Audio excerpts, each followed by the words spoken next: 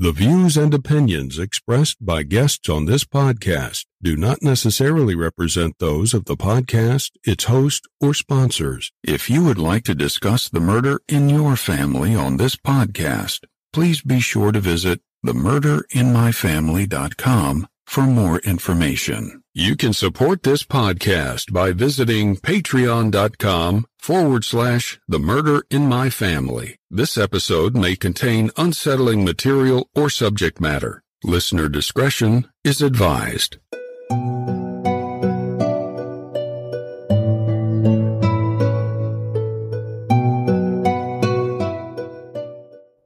Thank you for joining me for episode 65 of The Murder in My Family. I'm your host, Mike Morford. In this episode, we'll be discussing the case of 36-year-old Andreu Batten, who was found dead in the middle of the road 10 miles from where he was last seen. Unfortunately, his death has only led to more questions instead of providing answers. We'll jump into this case after some quick housekeeping.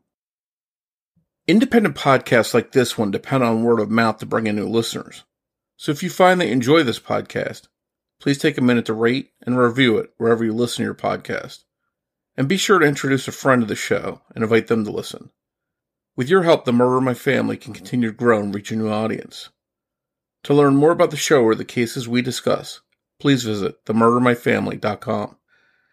You can also find us on Twitter with the handle @MurderInMyFam, or by searching for the Murder in My Family podcast on Facebook.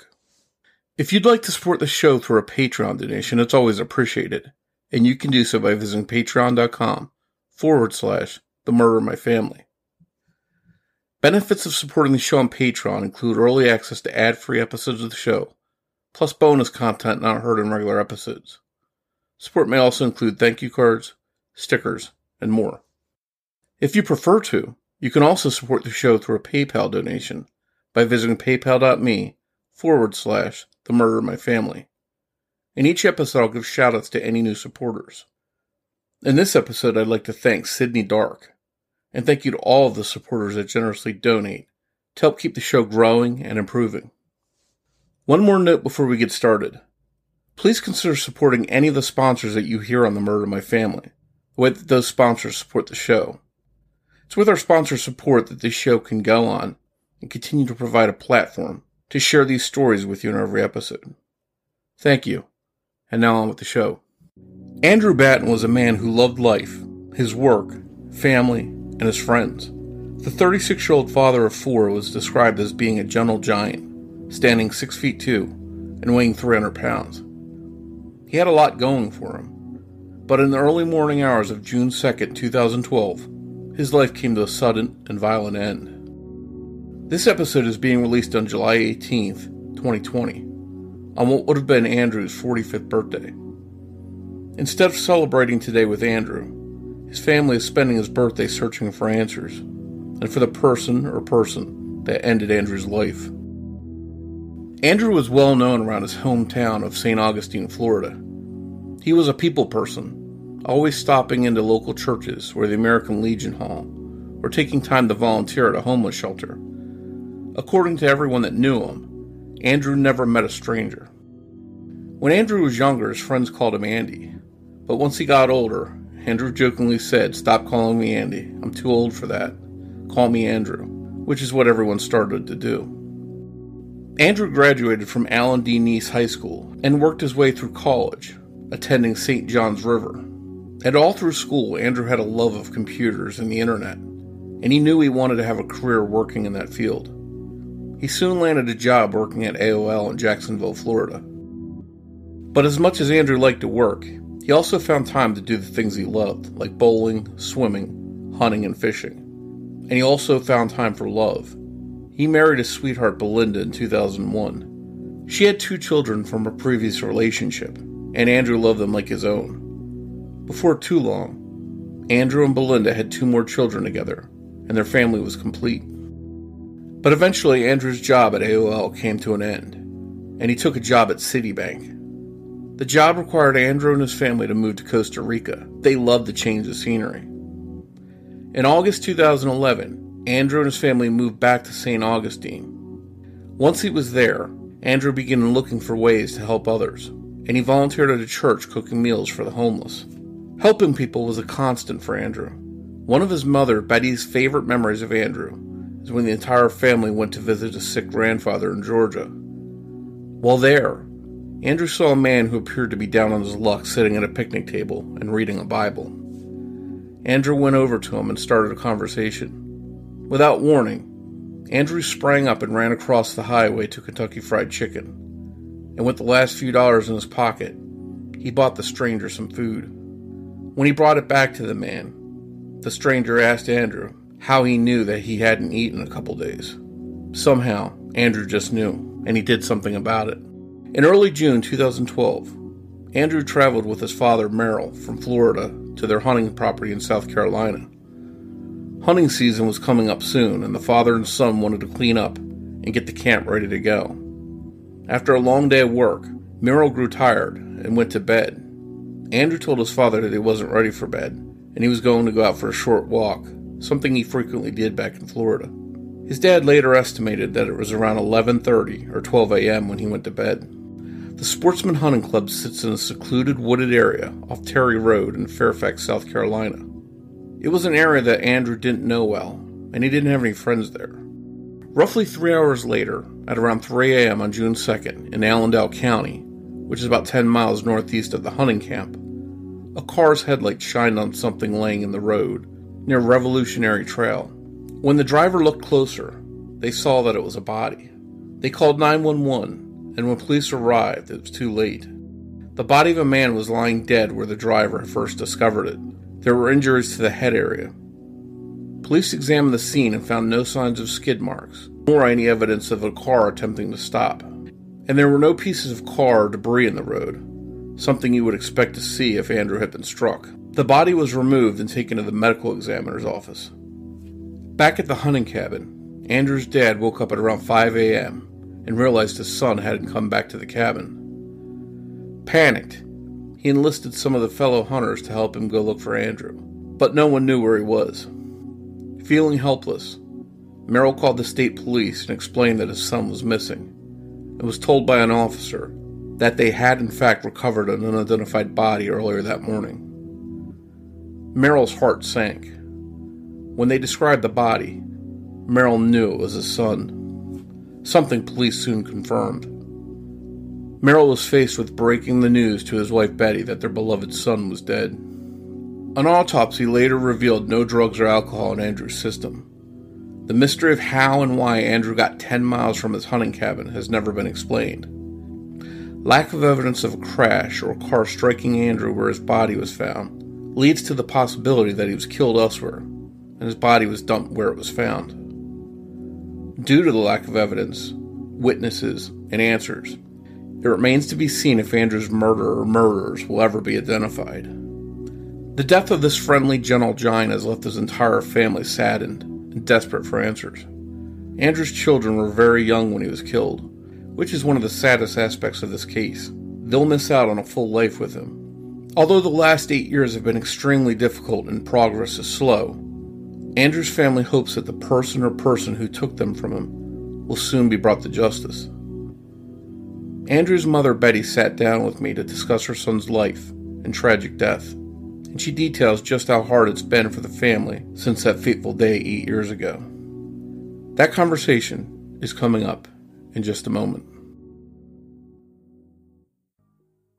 Is there something that interferes with your happiness? Is something preventing you from achieving your goals? I know there's been times when I wanted to go out and do something, but didn't make it because things I had on my mind kept me from doing what I wanted to do. If you find yourself in a similar situation, then BetterHelp Online Counseling just might be the right solution for you. BetterHelp will assess your needs and match you with your own licensed professional therapist. You can connect in a safe and private online environment. It's so convenient, and you can start communicating with a counselor in under 24 hours. This isn't self-help, it's professional counseling.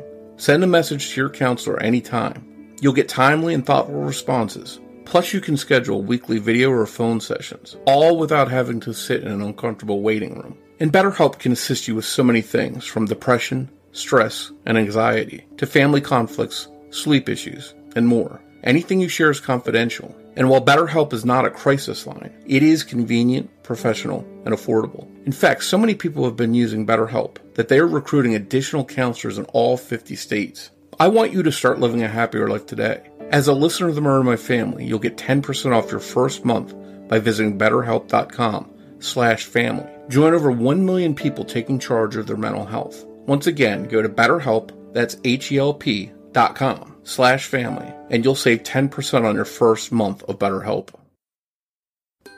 Many of you know that true crime is my passion, but even someone like me needs a break from it every once in a while. So when I need a mental palate cleanser, my go-to refresher is Best Fiends. Best Fiends is a fun game that has a great puzzle-solving aspect to it, and an ongoing story that unfolds as you play. What I really like about Best Fiends is that the game really stimulates your brain and can be played casually. It's got a great-looking design and bright, bold colors. I just broke into the 500 level, and I'm excited to see what's ahead. I'm really having a lot of fun in the process, and I try to play every day. Best Fiends updates the game monthly with new levels and events, so it never gets old. It's hours of fun right at your fingertips. And you can even play offline. With over 100 million downloads and tons of 5-star reviews, Best Fiends is a must-play. Download Best Fiends free on the Apple App Store or Google Play. That's friends without the R. Best Fiends.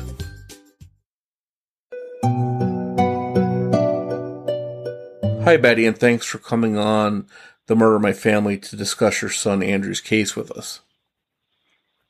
Glad to be here. Glad to hear from you. Well, we're talking now. It's 2020. It's been 8 years now. 8 years ago in 2012 that you lost your son, and you've been waiting to see someone held accountable for his death. How hard have these last 8 years been on you and your family? Very hard, very hard. We were a very close-knit family. My son, Andrew, had a younger brother. They were 4 years apart, and an older sister, and they're all 4 years apart.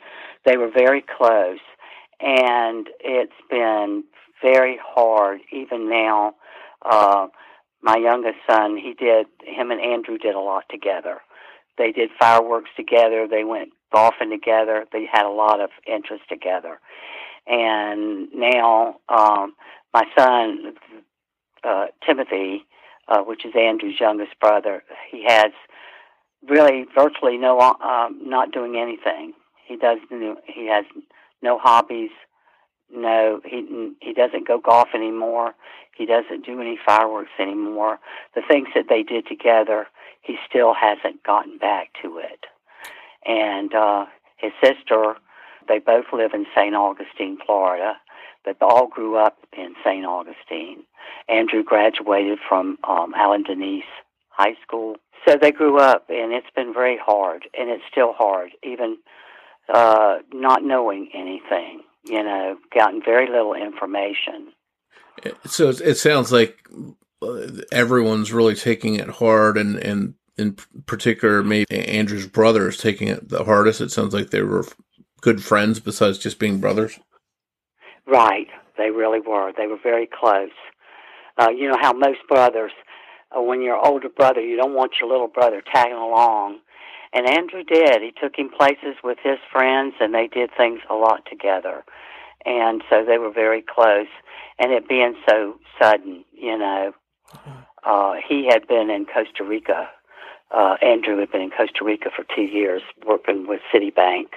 He opened an office in Costa Rica, took his whole family there, and he had a son there. His wife, he was married, and she had two children before they married, and then they had a daughter and a son. And the son was only a year old when Andrew was killed, and the daughter was 8. So they left. He left, a wife and kids behind as well. Right. And so it's been hard for everyone, And his kids, especially the daughter, she's 16 now, and she wants answers that I can't give her, And of course, his son, he was only a year old. So, he remembers his dad vaguely, It's been hard for the whole family. And seeing us in St. Augustine, and it happened in South Carolina, because my husband, he went up there with my husband at my husband's hunting camp that he was involved in, and they were working, doing things in the camp, getting ready for hunting season to start in August, and that's why he was there. It was a camper, and they had a television, and they even called me because they were having trouble with the television, and it was all like satellite, and it didn't want to work right because my husband wasn't there, a lot, except during the hunting season. So they hadn't been there in a while, and things just weren't working, and I think that's why Andrew couldn't sleep. He decided to go for a walk. Never walked before there. I mean, he walked in St. Augustine, around the house, around the area, but never there. I'd like to definitely talk about some of that, some of those details, because there's a couple questions that are still unanswered there. Before we dive into that, because that's a little bit of a mystery all on its own, can you tell us a little bit about Andrew, what kind of person he was, some of your memories of him? Okay. Of course, you're asking somebody that's biased, but he was a good, a real energetic kid. He always knew that he wanted to be involved in computering. When he was little, we used to give him those Radio Shack kits where you make the radios and the computers and stuff, and he knew that's what he wanted to do. And he worked for AOL in Jacksonville for 10 years, and he loved it until they, closed. And then he went into a company that were making video games, and he liked that. It just was kind of short-lived. I think it was before its time, and it just didn't work out. And then he eventually got the job with Citi, and he worked for Citi, and then they sent him to Costa Rica, and he took his family, and they lived in Costa Rica for 2 years while he started the office there. And then things changed, and he came back home, and he was off at the time, and that's when he decided to go with my husband, because he liked to hunt. They hunted and fished. We were a real outdoor family. We went camping a lot, and that kind of thing. So he loved the outdoors, I think, especially because he was in the office so much, indoors. So it allowed him to get out and do what he liked to do. Yes, and he loved to hunt. My husband hunted deer, and he loved it. And in fact, he was going to join the hunting club, Mm-hmm. So he was there he had been there probably the last year or so, but he loved it, and that's what he was there for, to help his dad and get involved in ready for hunting season. And I've seen your son referred to as a gentle giant. How did he become known as a gentle giant? Yeah. Well, he was a big guy. He was tall, but he was also a big, and he was black belt in karate, but yet he was a very gentle and loving and kind person. He through the last few, I'd say 6 months of his life, when he came back from Costa Rica, he got involved with the homeless, and he went to churches and cooked breakfast for the homeless, and because he was very tech savvy, he helped them get the benefits online, to get the benefits to help them, have money to live on. And he was just a very outgoing, he loved everybody, he never met a stranger. He was very, very outgoing. And that's why a lot of people called him the gentle giant, because he looked, he looked like he could, which he could. He was, like I said, he was very active in the karate and stuff like that, and he got the black belt. But yet he could be so gentle, Mm-hmm. And my daughter always felt like her brother was the gentle giant. So it sounds like he was a really friendly and giving, kind person, although Yes. he looked intimidating maybe to some people. Right. Yeah. Right. Well, you touched on a little bit in June 2012, early June. He's at this hunting club with your husband, his dad, and they're not hunting necessarily, but they're getting the camp ready for the hunting season that's coming up, I assume, probably in the fall. Right. So they're doing a little bit of work and stuff while they're there. Right. How did that unfold? You mentioned that he decided to go for a walk. Oh, okay. Well, I'll start at the beginning. Okay. Friday afternoon, they left St. Augustine to go to the hunting camp outside of Allendale County. How far away is that, by the way, a ride for them? It's probably about 4.5 hours from St. Augustine. Okay. It's right over the South Carolina, Georgia, Florida line right there. It's just barely into South Carolina. And they left in the afternoon, on Friday afternoon after my husband got off work. And they stopped at Crystal and got them some food for supper and things that they needed at the store because they cooked at the camper and stuff like that. But anyway, they got to the hunting camp and ate supper and talked around. And my husband, of course, by 9 o'clock or 10, he was ready to go to bed. And they had like a main camp house where they have the bathrooms where they can take showers and stuff like that. And so my husband went and took his shower and came back, and then Andrew was going to do the same. Well, my husband laid down in the meantime and went to sleep probably about 11:30. So evidently Andrew went and took his bath and put on his night clothes, which was, just shorts and a T-shirt.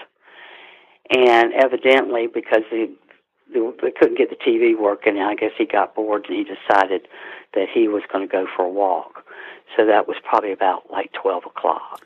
Were there other people in this camp, or just the two of them? No, there was other people camping, other members of the hunting camp that were there, but everybody had pretty much gone to bed, So Andrew left. It was on Terry Road there in Allendale County, and went for the walk. And they found him around 3 o'clock in the morning. A woman was coming back from a hospital. A family member had been in the hospital, or they had taken to the hospital emergency or whatever. But she come through and found his body in the middle of the road, and it was like 3 o'clock in the morning. And this is sort of where the little bit of a mystery begins, because this is 10 miles from that camp. Right. It's 10 miles from where he started out. And that was one of the big mysteries. They said there's no way, they clocked it, the state troopers clocked it and all. They said there's no way that he could have made it there in that time limit. And plus he wasn't a jogger, So after that, my husband woke up around 5, 6 o'clock in the morning and noticed that Andrew was not in the bed. So he went out looking for him, couldn't find him. He got some of the other camp members. They went out and they all looked and couldn't find him. So then they called the troopers, and they said yes, that they had found an unidentified body on Revolutionary Trail at 3 o'clock in the morning. And so they came to the camp, and of course Andrew didn't have anything with him, his wallet or nothing. He just, he'd left that all at the camp, and of course they looked at his license and all and said yes, it was him. This must have been shocking for your husband. My husband was devastated. He was devastated. In fact, for a long time he felt like it was his fault, but he, didn't go out at night from there. Didn't realize that it was, dangerous to be out, at night like that. Of course, if my husband had been awake, he probably would have, Andrew probably wouldn't have gone, or he wouldn't have let him. But it was kind of something he decided on his own, evidently. Did he leave a note or anything to say that he was going out for a walk, or did anyone see him leave to go on a walk? No, nobody did. Mm-mm. Everybody by that time was evidently asleep or in their campers. As far as we know, nobody talked to him. From what my husband asked everybody, nobody had seen him since they had gone in their campers that night. So it was, not knowing, and Andrew knew, and didn't know anybody in that area except for the people that were right there in the camp. So it's not like he could have called a friend up and said, "Hey, let's hang out because right. I'm bored." He right. wouldn't know anyone to hang out with. Yeah, he had nobody. He knew nobody, and the phones right there cell phones don't work over there. There, you got no signal, so it's not like he could have called anybody. But at the time, it seems like the police think that there's no way he walked that far. So is it possible that he hitchhiked? Was he the type that would take a ride with a stranger? Well, you would think, if he was going to hitchhike or go to town. Of course, those little towns, they roll up at dark, But he didn't even have his wallet with him. He had nothing but a lighter and his cigarettes. And that was it. He hadn't, he didn't have his wallet or anything. So it's not like I wouldn't think he'd want to hitch to town when he didn't even have his money. He didn't have his wallet with him. I think he just went out a casual walk, and I don't know. They surmised that either he ran into somebody that he saw something that they were scared that he was going to, report, or they tried to rob him, and he didn't have anything. But it's the real mystery is him being killed the way he was. They said that he was facing the vehicle that ran over him, and they ran over his head and all. So they couldn't really tell by the autopsy if he had been conscious or not. Did they think that he was killed right where he was found, or could he have possibly been dumped there at that spot? They think he could have been dumped there. I mean, there was a lot of blood there, but there was no tracks, no car, no truck, no vehicle tracks, and there was no skid marks or anything like that. In fact, we went there and put a cross there about 6 months after, right where his body was found. And yeah, I think you mentioned earlier, too, there's no physical evidence, there's no piece of the car that hit him or any paint or anything like that right. that they have to go on? That's right. Well, like they said, most of the time when people are hit, they're hit standing up. So therefore, they get either glass fragments or paint chips from the vehicle. But because Andrew was laying down, none of that, his body didn't track anything. I talked to them a couple of weeks ago. I finally got a hold of somebody. I've had a horrible time trying to even get any information about his case. So I finally got a hold of Rita Grant, and she's a crime victims advocate in South Carolina, and she got me in contact with a trooper to go over his case, and they just don't have anything, They did the DNA on his clothing and stuff, but of course, 8 years ago, there wasn't a lot of DNA like it is now, and I have pursued to try to get them to do a new DNA on his clothing, and they said that they would. She told me that the trooper woman that she would try to push it through to get his clothing DNA'd again. But she couldn't promise anything. And in this area where his body was found in the road, that area wasn't populated with a lot of houses and a lot of people, cameras, anything like that might have seen something. No, it's a typical. I mean, that's why the hunt camp was there. It was out in the, nothing but fields and woods. Very few homes, very few houses there. And so the mysteries. There's a couple different mysteries, sort of combined. Is A, how did he get that far out there, and then B, who ran into him and why. And it's very puzzling, the fact that it is, and to be honest with you, being a small town, their people are very they're not real talkative. They're guarded, maybe secretive, guarded, something like that. Yeah, and I can understand. I mean, they didn't know us. My husband and I. We had the state trooper follow us, but we walked around both ways that he could have gone in any house that was in that area.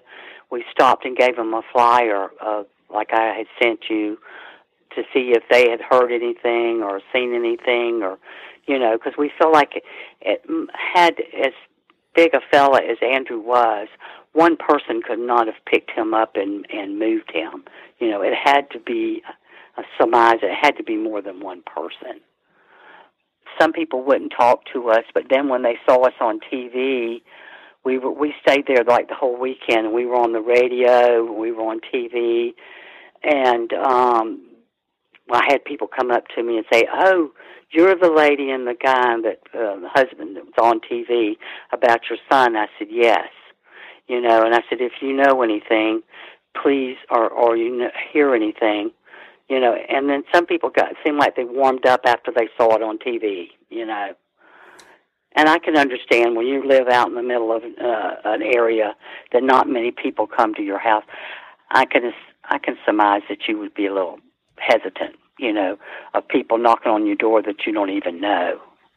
Yeah, but you said that they did warm up a little bit and had a little bit of yes, they did, because we went and ate that night in the town.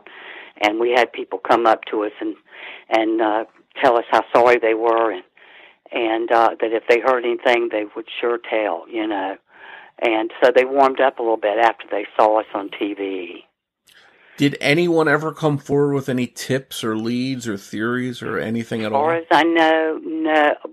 I think there was one, I think a year after or a year and a half after, the state troopers called us and told us that they had, because I was in touch with this Tom Moore. He was kind of called me, and I'd call him to keep up with Andrew's case, and up to the first, 5 or 6 years, about 5 years. And they had somebody that said something about some guy, and so they went to his house and pounded his cars and all that, and they found blood, but it ended up being animal blood, not human blood. So that's been the extent of it. Now, when I talked to her the other day, she said they were still running it on Crime Stoppers every so often, and interviewing people that go through that area in their cars, kind of like stopping cars and talking to people and seeing, if anything. But she said, so far they have nothing. And we talked a little bit before. Your son Andrew didn't really know anyone in this area, so it's not like you could have had a problem or an issue with anyone. Did you know anyone at all, whether it be back in Florida or anywhere else, that had an issue or had a gripe with your son that might have wanted to harm him? Yes, I know they asked that question, and I really don't know of any problem that he was having with anyone. And like I said, there was, as far as there, South Carolina, he knew nobody there except the few people that were in the hunting club, and they were, all in, good terms. So no, I know the troopers asked that, and we knew of no problem that he was having. This must be a really frustrating case for the police to try and work, because there's no witnesses, there's no physical evidence, there's really nothing. Have they stayed in touch with you to say, hey, we're not giving up on this, we're still... No. No, they haven't. In fact, I had to write a letter to the governor of South Carolina, which was Haley. What was her? I'm trying to think of her name. She was the governor of South Carolina at the time, and she got me in contact with the Trooper Moore, and I did find out I had been calling him and never getting a return call, and I found out from the trooper, she finally called me, that he had been in an automobile accident and he was in bad shape, and that's the reason why he hadn't called me back, which made me feel a little bit better. But it's been hard to get any information, from anyone. I don't know if it's maybe because we don't live there, or but no, they haven't been very forthcoming about anything. Well, that's got to be very frustrating for your family to just be waiting for some kind of answers, but not much is really going on with the case. Right. That's why they were really, my son and my daughter was really excited that I got in contact with Project Cold Case to maybe this would stir it up a little, put some interest back into it. Yeah, I know Project Cold Case, you mentioned them, that they're working on it. I know there's a Facebook page for Andrew. What's a Facebook page called? Yeah, Justice for Andrew M. Batten. And I guess people can learn more about the case or learn more about Andrew and maybe contact you if they have any information there. Right. Yeah, we'll definitely be sure to share that so people can find that if they want to learn more about the case or they want to contact you. What other things are you trying? Have you planned anything else or trying any different avenues to try and get more attention for the case? Really don't know where to go. Really don't know what we can do. That's one reason how I got in contact with Project Cold Case was a friend of a niece. My husband has a nephew, and his wife knew a woman that was involved in the Project Cold Case in Jacksonville, and she got me contacted with with them, and that's how I felt like that would be some way, with Facebook, and you have so many people on the internet and and your podcasts and stuff, that this would help maybe generate something. Well, I hope it does for your family's sake. It's been, 8 years without answers, and I couldn't imagine being in your shoes, just waiting to hear something and then just not having those answers. But we'll do our part to share Andrew's story. Hopefully you get some kind of results and find out who did this and why. Yes, that's the biggest thing, is why, because he was, he's always such a friendly, outgoing person. He loved everybody. And it just seemed like, why? Just don't know why, Keep fighting and keep trying to get those answers. And I wish you luck in finding out what happened. Yeah, thank you very much. I appreciate all your help. Thank you once again for joining me for this episode of The Murder of My Family. Please, if you have any information about the death of Andreu Batten, you're asked to contact the South Carolina Highway Patrol at 803-896-9621 or call 888-CRIME-STOPPERS. We'll be back here soon with an all-new episode of The Murder of My Family. And before you go, remember that every murder victim means something to somebody.